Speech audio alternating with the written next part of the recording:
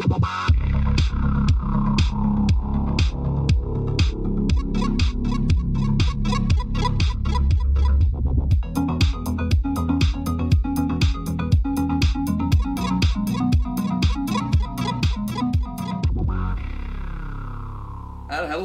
welcome to the Unlucky Frog Gaming Podcast. You are joined by two of your usual hosts. We have Tom Mannering's back. Way! Hey! Celebrating my own return. Yeah. I just wanted an excuse to edit in air horns at some point this episode. How are you doing? Hang on. And also, Josh Hartley's here! Just a dust bowl.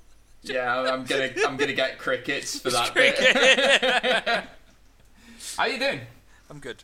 How are you? Yeah, I'm all right. We were saying before we started recording, I'm finishing up for a week's holiday tomorrow. I say this to rub it in Tom's face again, basically. I know, because I reacted so well the first time you told me that news. You thought you'd just tell me about it again. Yeah, that's great, buddy. I'm real happy for you. Real happy. You know, holidays are something that is available to you as well. I have in holidays your line booked. Of work. In your line of work. Yeah, I have holidays. I have holidays in June. There we are. We're practically there. So we are practically there. It's weird because I don't normally get holidays in June, July because our work, obviously, you have families, right? And like, obviously, people tend to want to have their holidays in June and July because the kids are off school. But so I usually let other people take them because I don't have kids. So I won't take them in June and July. But this year, nobody's like using their holidays because obviously people are wanting to wait until they can really kind of travel and things. So I was like, I'm gonna have a June holiday. I'm gonna treat myself. Yeah, damn right. Look at me being all fancy. You could holiday in the UK somewhere. You could have like a long weekend in Blackpool. How about that? Oh God, that's like torture. I am hopefully either going to visit my mum or my mum is going to come to visit me if circumstances allow. So that'll be nice. Funnily enough, it all depends on when we both get our respective COVID jabs booked in because we're both kind of due around that period of time to have our jabs. So we're kind of waiting to see what appointments we get and then we'll figure something out. So that's something to look forward to. And I mean, you've got holidays. So what are you going to do? You going to do something exciting? I am going to see my parents actually, which will be the first time I've seen them since August last year. So, check you out. Because thank you, COVID. So yeah, really looking forward to it. My sister and her son are going to be there, and my brother and his daughter will be there as well, and me without children. So, yeah, it's going to be good. I'm looking forward to it. That'll be nice. Rightio. Shall we dive into some tabletop gaming related stuff? Shall we quickly talk about Wizards of the Coast have their annual survey up? So I don't know. I've filled this out for the past few years at least. Anyway, do you normally complete it as well, or? I think I've done it once.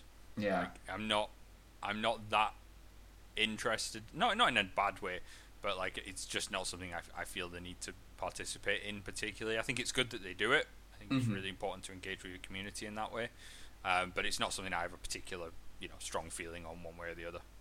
Yeah, and so I do it, and I think it's like you say, it's a good thing that they do. Clearly they want to listen to their community to see what they want. So, if you have strong feelings about either Magic the Gathering or Dungeons and Dragons, by all means, definitely take this survey because Wizards use this to inform their decision making when it comes to new products in the future. So, definitely complete it. We'll include the link below. I'm just about to do that. But speaking of Dungeons and Dragons, and speaking of Magic the Gathering, we've had our first tidbits of this summer release of Adventures in Forgotten Realms for Magic the Gathering. We have. So you've had a chance to check these out, yeah? Yeah. So I I think I've mentioned on previous episodes, I am a very, very casual Magic player.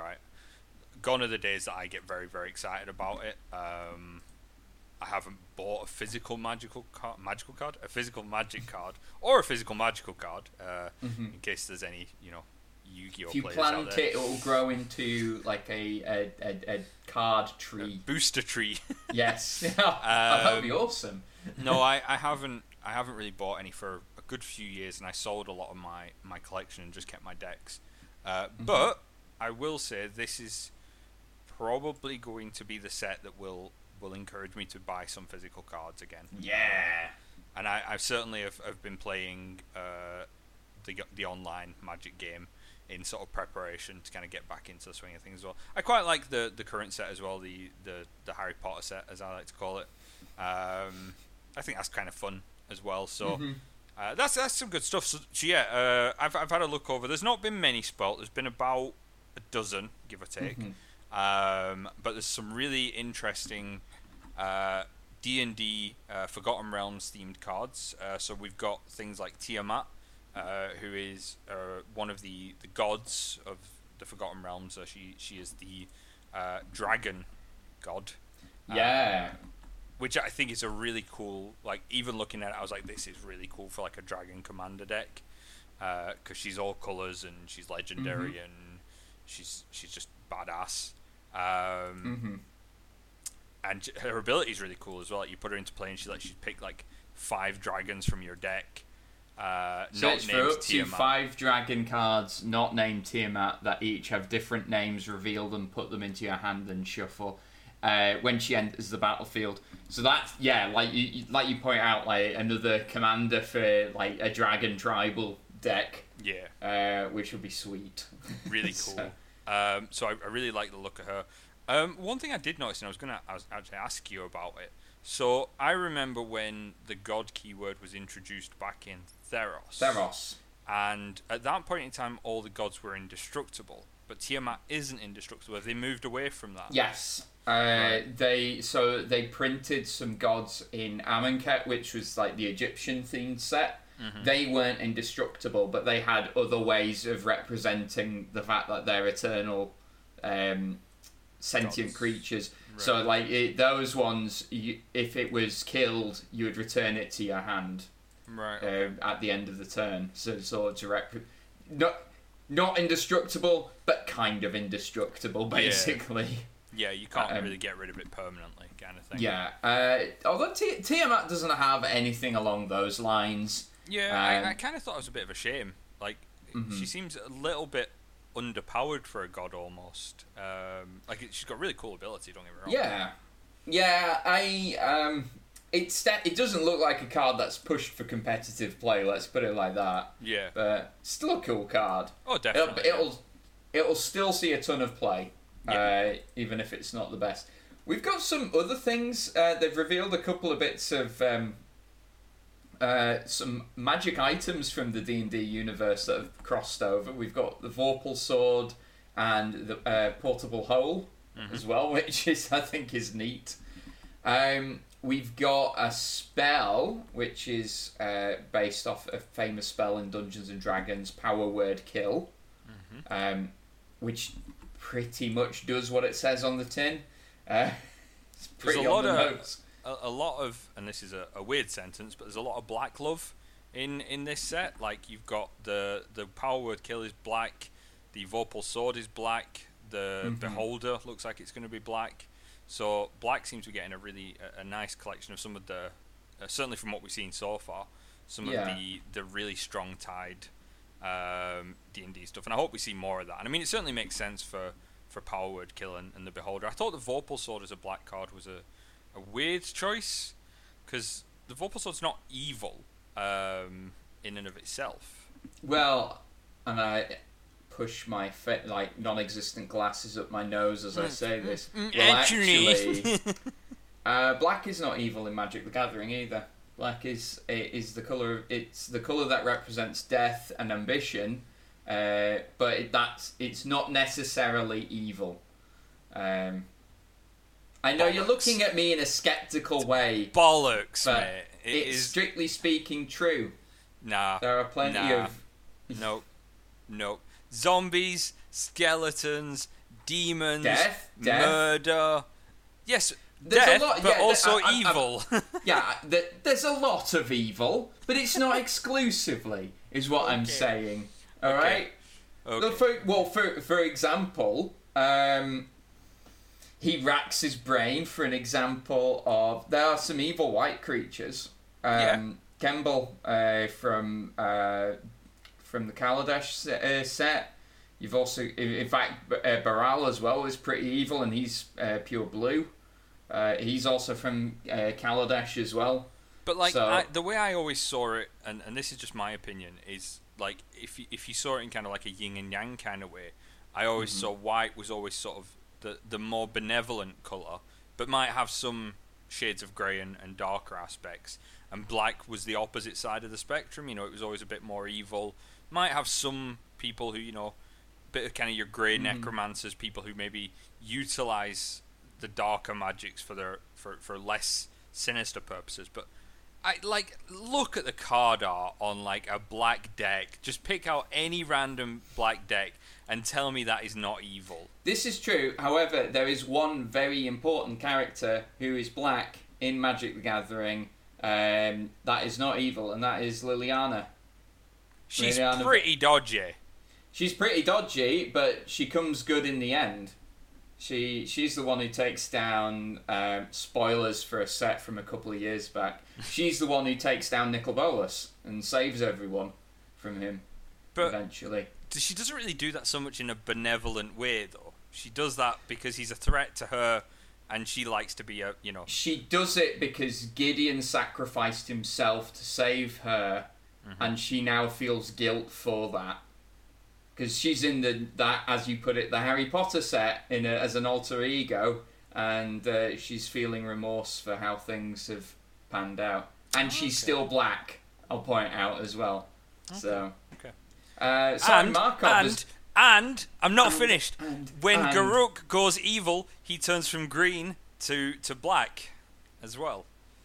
He went to green black. Yeah. Right. When he was evil, they put black on him. Like, come on. I don't think Garruk was ever good. He was like a primal force though when he was he was a hunter. Anyway, moral debates aside. Right, let's put aside like the design philosophy and plot of Magic the Gathering. Sorry, like half our listeners at least. I think that's what they come for, really. That's what the listening audience wants. They tune in and they're like, God, I hope Tom and Josh have an argument about the morality. Ben has definitely tuned out by now. I can confirm that. Ben doesn't listen to our episodes. He does. He's like, it'll be fine. He does. I'm telling you, man. Ben, if you're listening to this episode, message Tom and tell him off for not having faith in you listening to us. That's a real focused comment. Now what little audience we had left, they've gone as well. They're not even talking to me anymore. There's one card that we need to discuss as well from this reveal. And that is, they revealed a card called Prosperous Innkeeper. Not particularly exciting. It's a 1/1 green creature, but it's a halfling. Mm-hmm. That's going to be the first halfling printed in Magic the Gathering, and that's a new creature type now. He's not bad either. He gives you a treasure token, which is meh. But then, whenever another creature enters the battlefield under your control, you gain 1 life. That's a nice. Yeah, you could build like a sort of Soul Sisters deck maybe in standard with him. I don't know if there's any others that do a similar thing at the moment, but yeah. It's like a life gain deck would love this guy. Be nice in a green-white deck as well. Well, but like that, for me, the more interesting thing is they're printing halflings now. So I kind of wonder what design ideas they're going to have for them and how they're going to represent the Forgotten Realms halflings in Magic the Gathering. Do you reckon we'll get other like Forgotten Realms creature types, such as, well, you mentioned beholders, but do you think we'll get tieflings and the like? Maybe. I mean, you've got things like the Dragonborn. You've got things like tieflings, Aasimar, which is weird because they're not entirely dissimilar to demons and angels and dragons as well. So, but as you said before we started recording, you were quite surprised that they went for halfling instead of Kithkin. Which is like the magic equivalent of it. Yeah, so it does look like they are steering more into that side of things, you know, in actually focusing on the Forgotten Realms content and keeping it true to that. So I kind of hope they stay true to it. It reduces the sort of the way you can interact it with other cards, but it keeps it true to the source material, which is nice. Okay. Yeah, for sure. I'm thinking if they bring out a few more green halflings, I can expand my squirrel deck to a squirrel halfling deck. I don't know why that combo makes sense, but it does. Yeah.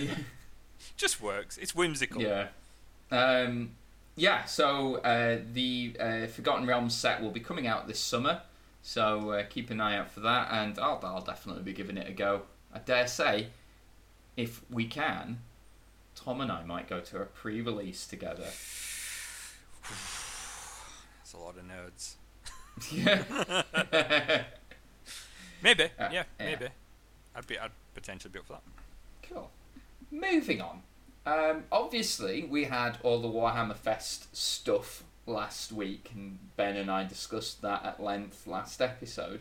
But we haven't had Tom's reaction to this yet. So, what the people want to know, Tom. What do you think of? What did you think of the reveals from Warhammer Fest? I would be very diplomatic, and I will say I was quite underwhelmed. Okay. I think is probably the fairest way to put it. I thought there was some good stuff, and I'm not going to say there wasn't, because there certainly was. But to sort of parallel that, the thing I was most excited about from a Warhammer Fest release week was a book, like a novel. Oh. And that speaks quite a bit about, you know, the content. So like the thing I was most interested in was, because it was the first time I'd seen it anyway, was the new Gotrek book that's coming out. Oh, Gate Slayer. Yeah, which is cool. And I don't know, that might have even been announced beforehand, but it was the first time I saw it. I don't think it was actually part of the Warhammer Fest. That's even worse. That's even worse. I assumed it was, because it was in that kind of period. Right. So let's analyze. So for a start, Ben and I both said we think it probably would have appeared better if they didn't stretch it out over a whole week. Do you agree with that? Do you think that's part of the problem? Yeah, it was very much the Bilbo Baggins butter spread too thinly over bread kind of situation.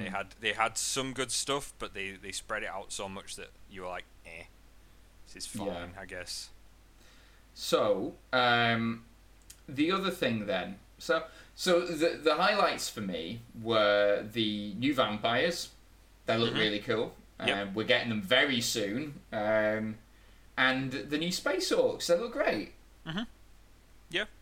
I think, so the things I saw that I liked the vampires. I think what they're doing with the undead range at the moment, from sort of Cursed City and obviously the range that's coming out, is great.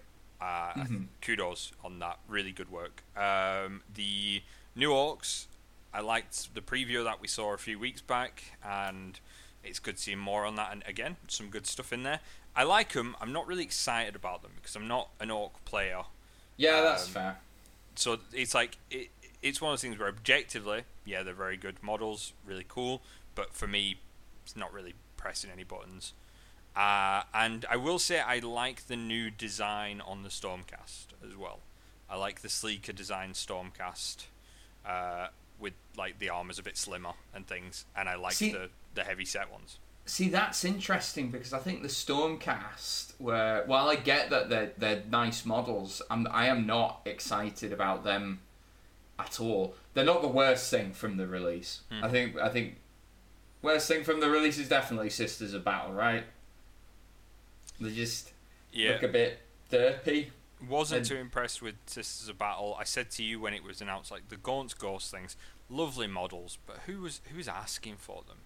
You know, who was like, we need... I think this is like the third time Gaunt's Ghosts have been given models. At least the second time as a unit they've been given it, and I think there's been at least 3 Gaunt models by now. And I'm like, I've never seen it on the field. Not once. Like, even when I worked in Games Workshop, Yeah, nobody fielded them. People don't buy those minis to like play them in a game. They buy them to paint them up and display them. So I disagree. okay. I think any mini should be potentially usable on the battlefield and should see use on the battlefield. Surely that's the point of a miniatures wargaming company, right? Like, when you cut out everything else, like, yeah, they're beautiful minis. Yes, they look great on display. Yes, you can do fantastic paint jobs on them. These are all valid things. I'm not saying they're not. But when you make a model for a war game, that model should probably see use in a war game. I mean, yeah, you can, but I think they are more aimed at collectors, clearly. I'm not on board.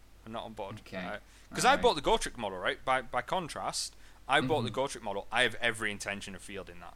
Okay. Like, that is why I bought it. I was like, yeah, I want Gotrek on the battlefield. That's awesome. Like, that's going to be so cool, actually getting to have a character I really like playing games and have a really cool model as well. And if I bought the Gaunt's Ghost, I would be in the same mindset. But I don't think they'll see a lot of use on the battle. I could be wrong. Maybe they will. But anyway, so that I found that really underwhelming as well. It's just it was a lot of underwhelming. What about Krabby? Krabby was cool. Everyone loves Krabby. Everyone loves Krabby, and there's so many memes for Krabby. But one crab does not a release meme, right? Like, there's you can put a lot on the back of that crab, but there's a lie, right? He can't carry the whole thing. I think really what I'd be looking at for next year if I were Games Workshop is how can we make a crab army based around this crab model. People. Like that's what the people want to see. Yeah, get clearly. on it. Clearly. So yeah, that's Tom's thoughts on Warhammer Fest there. Like, I went to Games Days back in the day, and I've followed Warhammer Fest since and similar, and there's been some absolutely cracking releases, right? Some really cool announcements, and this one it's just like have a bunch of meh, have a bunch of things that aren't really that great. They're really fine. Down on this. I am. I'll say what no one else is willing to say it, so I'll say it. No, I think it was okay. It was like a B minus. B minus. Well, what are you grading it? C plus at best. Oh, that's.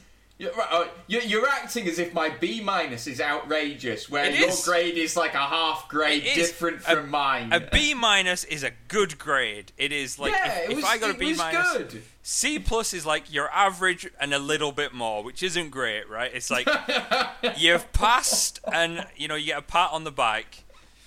That's the difference. That's the line. Grading's very tenuous. I'm gonna message Ben and get his grade for Warhammer Fest. Hold on, I'm doing it right now. Grade so Warhammer Fest. Yeah, hold on. He won't respond in time for the episode for the. I know you'll have to cut this. Yeah, what would you grade Warhammer Fest? There we go. He'll. Truth be told, right, he'll come back and he'll make the very sensible point of gradings are ridiculous. Right? I think if they'd done it in a weekend, it would have been a lot easier to take away the positives from it. But because each day you were like, I wonder what they're going to announce tonight, and then you'd get to it and you'd be like, oh. Right, okay. Well, I think the only weekday was really Tuesday. Like, I said on last week's episode, I don't really care for Black Library novels, so I didn't even watch that one, so I have no opinion on it.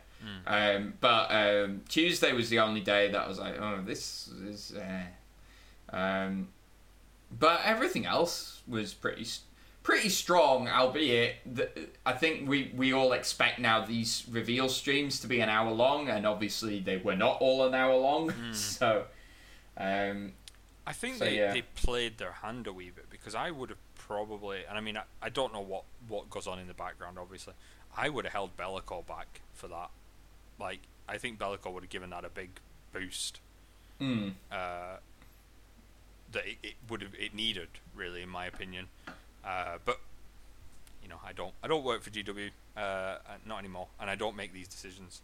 So who knows? It was fine, right? It's something. It's better than a kick in the teeth. There you go. That's the resounding praise. Review of Warhammer Fest is better than a kick in the teeth.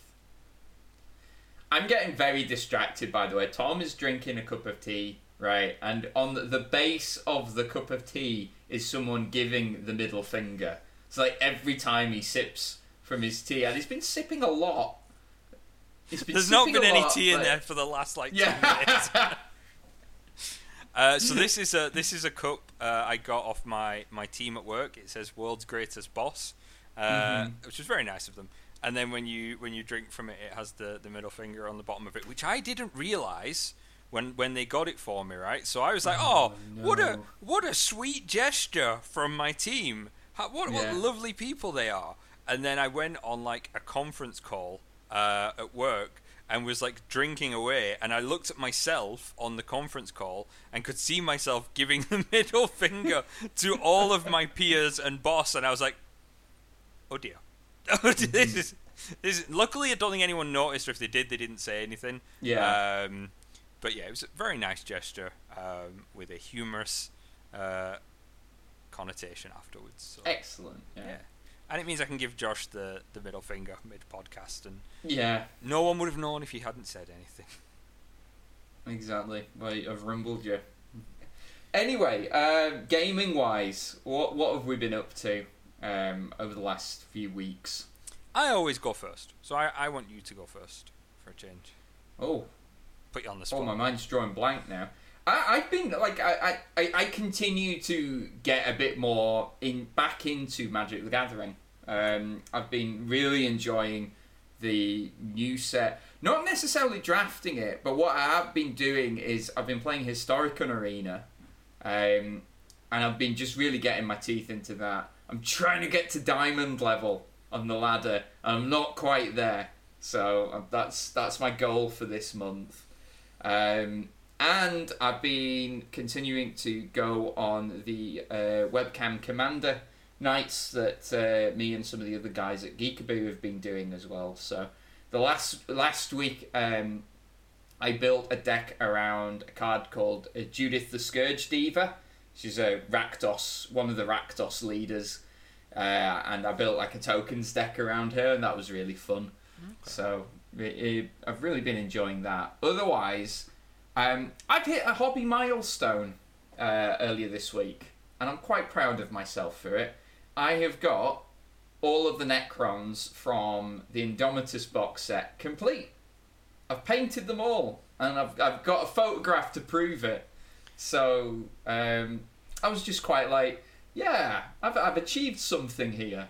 I don't know why, but like when you said I've hit a hobby milestone, I kind of envisioned, I don't know if your parents ever did this when you were younger, mine certainly didn't, but I saw people's who did, where they would have like a chart on like the kitchen wall, and if they did like certain things, they'd get like a star or, you know, some sort of marker of the success, you know, they'd done, whether it was like you got an A at school or you did the washing up or whatever it was. And I just kind of imagined you alone in your house, finishing painting the last Necron, sort of solemnly putting it down, standing up, walking over to the counter, picking up a little sticker book, and just walking up to a little chart you made yourself. I mean, I don't do that, and my parents never did that either when I was growing up. But maybe I should do that. You know, like it reinforce that feeling of accomplishment every time I achieve something. You do that, buddy. You know. Sure, that'll look good. Finished painting Necrons, got all my work done on time, didn't feel lonely, you know, that sort of stuff. Mine would be like an even lower bar. It would be put on pants, went outside, you know. Talked to another person. You know, guys, lockdown's been rough. Lockdown's been rough. No, but like it's important to have like it's important to set goals, I think, for hobby projects, right? So that's one goal that I've hit. So next goal is I've got the Battle Force kit, and I've got the Necrons from Kill Team that you kindly gave to me. to get painted up as well. So they're next on the block. Nice. So I'm going to make a start on them. Do you know what I need, though? I've ran out of black undercoat, so I'm going to need to try and get that. Raging. Yeah. Awful. On a hobby note, I have sent my Genestealers away to be painted. Ooh. A friend of mine, who I won't name, but a friend of mine has offered to paint them up for me very nicely. So hopefully in a few months' time, I will have a fully painted Genestealer force ready for when we can play again. Can we get another game of 40k in, please? Maybe. I mean, not right now. They're No. they're away. They're being painted. But certainly when they come back, I'll definitely want to play with them. So That's yeah, awesome. I'm really excited about that. I've picked a color scheme and everything. So I was gonna say, like, what color scheme are you going for? I'm doing them Twisted Helix, which is sort of an aquarish blue for the armor, and then kind of the classic Genestealer color scheme, the kind of purple and blue, which is the one I really like. I've seen some much nicer organic and color schemes and things like that, which are really nice. But I like that classic Genestealer look has always been a favourite of mine, so I'm sticking to that for them. So that's really exciting. I would have loved to paint them myself, but I just don't have the time at the moment, and I don't have the patience either at the minute. I have so many painting projects already that adding to it was just nightmarish. And I was chatting to him, and I was like, I really want this army painted, but I'm just not going to do it. And he was like, I'll do it. It's like, yes! Nice. So I'm looking forward to that. Good work, Tom's friend. Definitely. Yeah. Over and above that, what have I been doing? I've had quite a quiet week on the RPG front this week, with the exception of I ran High Level Pathfinder for Yourself on Tuesday, which was fun. Locag got to kick some ass. We did, yeah. We did some. You had sort of a fight against a warm-up fight, and then a fight against a really nasty mythic ice elemental, and then you fought an army of barbarians, which went well. Yeah, it actually did went well. We managed to. I think we pretty much killed half of them, and the rest ran. You demolished half of their army, which was about 150 to 100 to maybe 180, 200, using rules for that rather than 200 models. Yes. You demolished them in about 12 seconds, and they broke. It was a lot of that was down to Dave's character Alanon. He's playing a druid, and low-key probably the most powerful character out of the lot of us, but we don't get to see his stuff all that much, because I think a lot of his stuff is good at, like, for that sort of scenario, and like dealing with a mass number of enemies, right? He has really good area effect stuff. Yeah, he's got things like Mythic Black Tentacles and Firestorm, and really good against big groups of units, which has happened on a couple of occasions, and he's done really well in those situations. And then after that, yesterday I did character gen for a new game I'm starting for a group of people. I'm only running it once a month, just to let the Wednesday night GM have a night off. And I'm running Star Trek Adventures by Modiphius. You've spoken about this system previously and how you wanted to give it a go. So tell me how it works then. So it's really simple. You have 6 stats, 6 skills, and then you have a bunch of values, a bunch of focuses, and a bunch of talents that kind of can factor in on those stats. And you basically it's got a really cool character creation system. It's got a life path system, which other games have used similar, but you actually kind of play through your character's formative years when you create a character. So you pick your race, you pick your home world, or your upbringing. No, you pick your race, you pick your place of like growing up kind of thing. Mm-hmm. So it might be like on your home world, it might be on like a colony, it might be on a ship. And then you pick your upbringing, so the kind of lifestyle that your parents kind of brought you up into, and you have a choice at that point whether you want to embrace that lifestyle or rebel, and that kind of dictates some of your characteristics. Okay. And then you have what happens to you at Starfleet Academy, and you kind of choose your path, whether you're going to go down command, operations, or sciences. And then you have 2 life events, which are a lot of choices of things that have happened that are kind of defining things in your character's background. So it can be stuff like the ship you're on got destroyed, or a friend died, or you had first contact with an alien race, lots of stuff like that. So we played through that last night. It took a while because I've got 5 players, and you're basically taking 5 people through this. Like, I did a stage, did everyone, moved to the next stage, did everyone. I mean, it's really, really cool. And then once we'd kind of worked out all the characters, you also build the ship as well. So, awesome. Yeah, so you pick what model of ship you want, you pick what that ship's designed to do, which can dictate things that it's got. So is it a diplomatic vessel? Is it a warship? Is it a scientific vessel? Is it a test bed for like new equipment and things like that? So that's really cool. Then you pick like what talents the ship's got. So like what's it good at? What's it bad at? You name it. You give it an NC number, which is all really fun.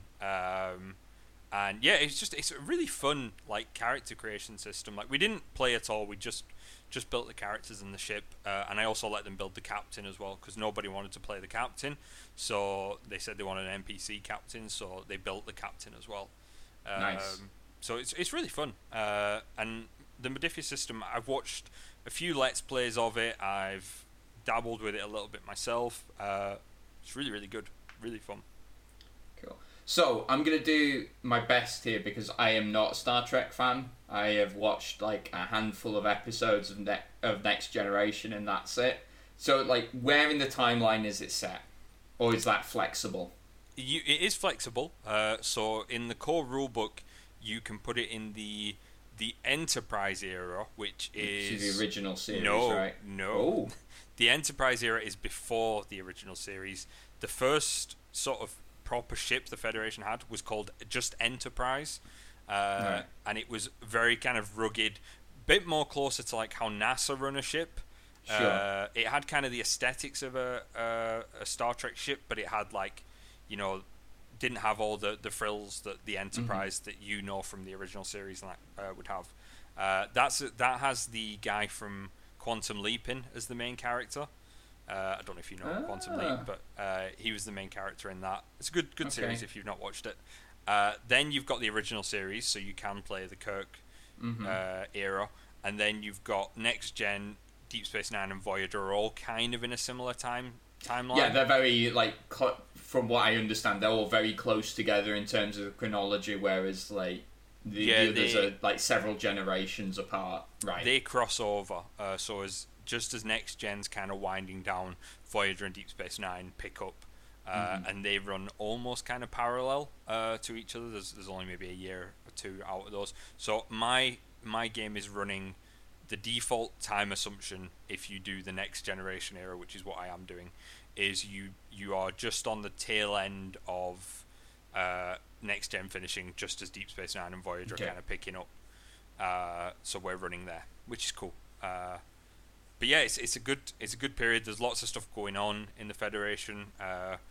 I'm not going to go into it because you're just going to stare blankly at me for 5 minutes. I because Star Trek is such a humongous like science fiction franchise. Even though I'm not a fan of it and I don't watch it, I do understand like elements of it. So because you're setting it in the Next Gen, I suppose that opens character creation to having Klingons. It does, right? yeah. Because you're not at war with Klingons anymore. Yeah, so we have a very diverse crew, I think is probably the fairest way to put it. We have a Klingon security officer, so not very original, but it's a classic.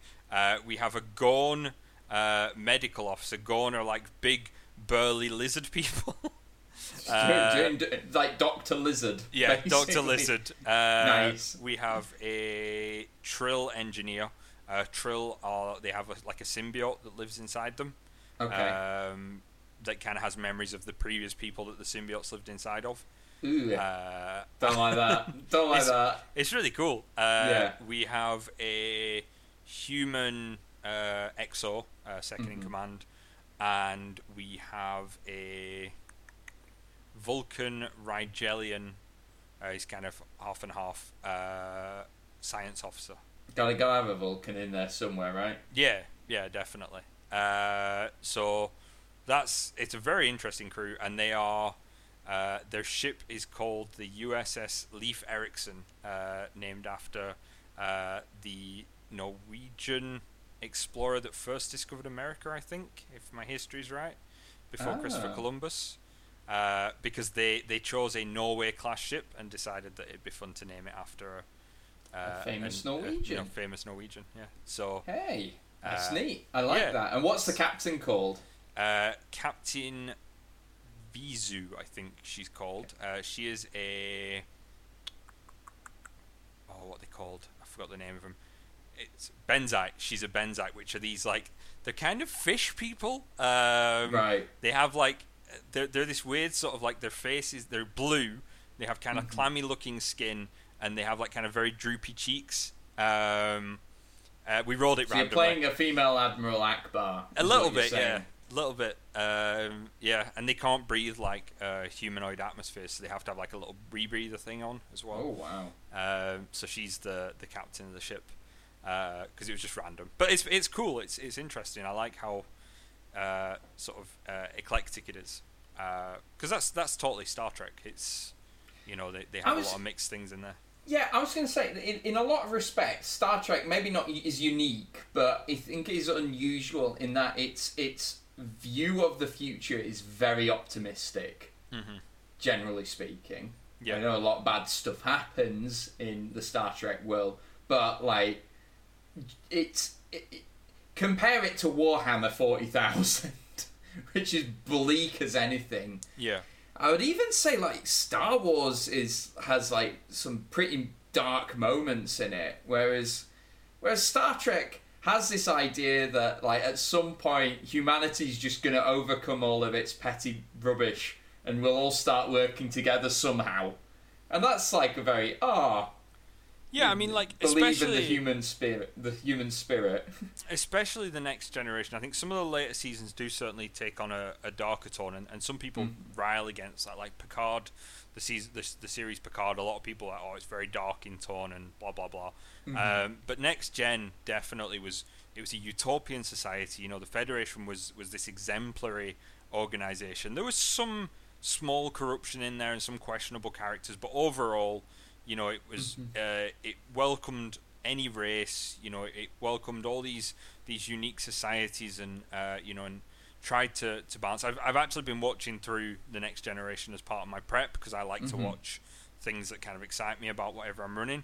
And I've not watched Next Gen for ages, and it's so good. Like, it holds up really well, and it's such a weird show because nowadays, it's all like sex and action, and I sound like an old man when I say this, right? But it's like nowadays, you look at something like Game of Thrones or The Boys and these things that have been quite popular, and they're all like loads of action, loads of like really high stakes and morally ambiguous characters and all this lot. And Next Gen's just like, we're here, we're exploring.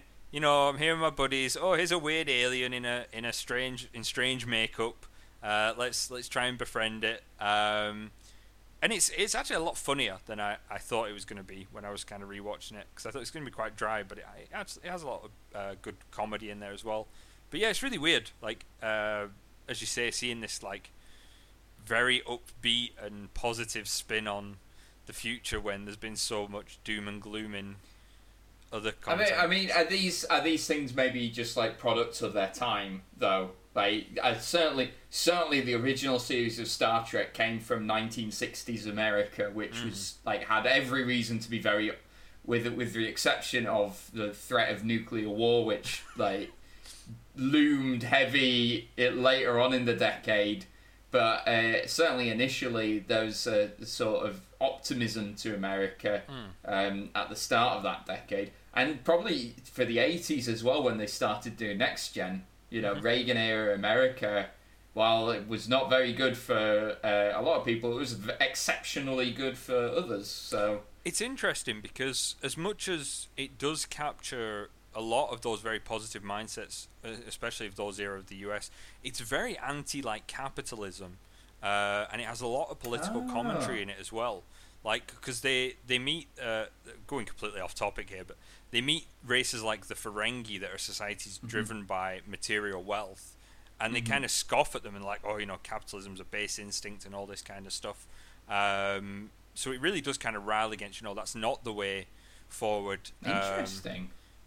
When it was in an era where, capitalism and how much could a man earn with the sweat of his brow kind of thing was a big focus for the US, and anyone could come in and earn all this wealth and prosperity. So it's a weird sort of polar opposites in a way that it does kind of sing to the hopefulness of America at that period of time, but then completely flies in the face of what was driving that. I mean, certainly, I think we can agree, the reason why we have, these dark, ultra-violent TV shows now is a reflection on how cynical people have become, right? I don't think that's a particularly big jump, is it? No, definitely not. I think that's very reflective of the society we live in, which is sad in a way, but, I don't know, maybe turning this into a therapy session. Maybe this is why I'm not too fussed about TV series at the moment. That's fair. I don't know. The real world's rubbish enough. I want to get a bit of escapism and.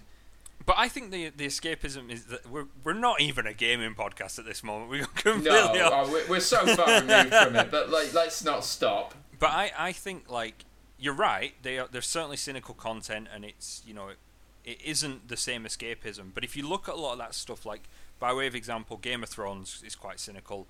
The Boys is quite cynical. But these kinds of shows, as much as they have a cynical outlook on governments and the world and all this stuff, there's always the underdogs kind of pushing against it. So it as much as there is a cynical overview, there is this little light in the middle of it. And I sound very hippy-dippy here. And what happens to all of those underdogs? Because of what I've seen of Game of Thrones, most of them get killed. Most, but not all of them. Not all of them. And it does end with a good person being put on the respective thrones. Because everyone was real happy about the ending of that series. Yep.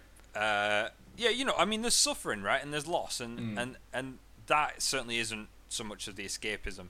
But I think the underlying message is, just because it's bleak and it's hard and it's difficult doesn't mean you give up. Doesn't mean there is no hope. So that's what I take away from it. That's my spin on that. That's why I love to get back to what we're actually supposed to do a podcast about.